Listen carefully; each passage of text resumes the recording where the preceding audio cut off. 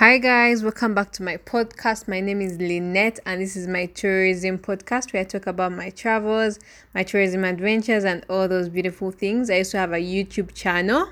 Tourism adventures. Interview people on what they think about the tourism industry, take you guys to the different locations around Uganda and different places. Yes, so if it's the first time on my channel, I encourage you to subscribe to my channel over there. Hit me up in the comment section, let me know what you think about my content. Recently I've been producing a lot of culture tourism content and I'm planning to do even more videos on different cultures, expounding on our cultures because they're so rich.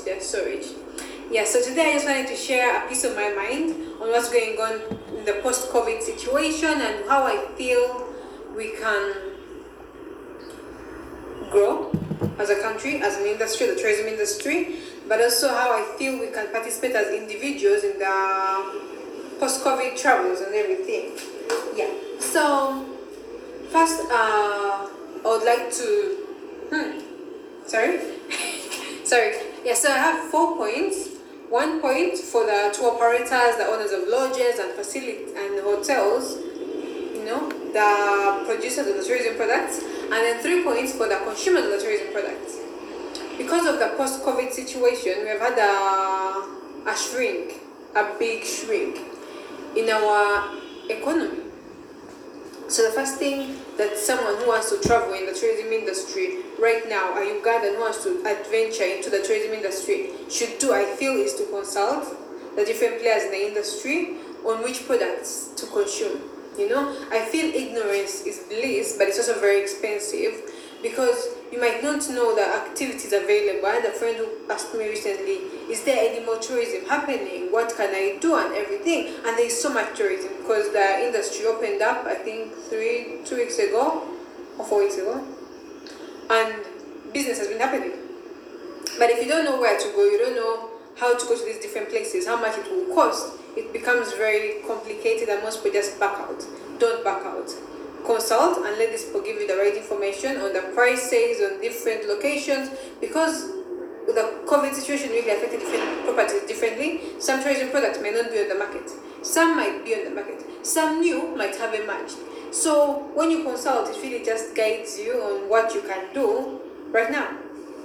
Yeah, so the second point I feel is to encourage the domestic people, the Ugandans, my brothers and sisters, to try out the different things you've wanted to try out. If you have the money, try out right now because most of the products on the market are being sold at half price or even 60% discount. So if you don't go to that particular lodge you've wanted to go to right now, it might be harder in the future when you have the foreign clients coming in as well. That way the demand will be high and so it's the prices and everything. So I'd encourage you to try out these different tourism locations right now. Hit me up in the inbox, tell me where you want to go. I'll give you even free advice for the start and maybe hook you up with the people who can give you more details at a small fee. Yeah. So my third point is what? 3. You might Google prices of this lodge.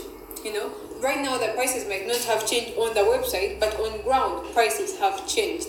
Some companies are going to change the prices even on the websites, but some you might just need to make a phone call. So that's where the consultation really comes in handy because if you're talking to a tour operator, they'll be like, okay, let me call the lead manager of this particular lodge.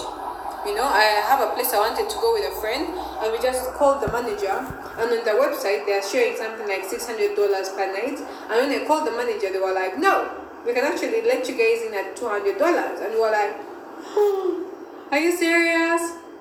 So when you call strictly the managers or the owners of these properties, they give you usually a better price. So if you can reach them, it would be smart to do that than to just look at the website, because you look at the website and they have all these crazy prices and then you just run and hide, which will not really help anyone. So if you can get to the people in charge of these facilities, talk to them directly, tell them I want to come, what can we do? Which offer can you give me?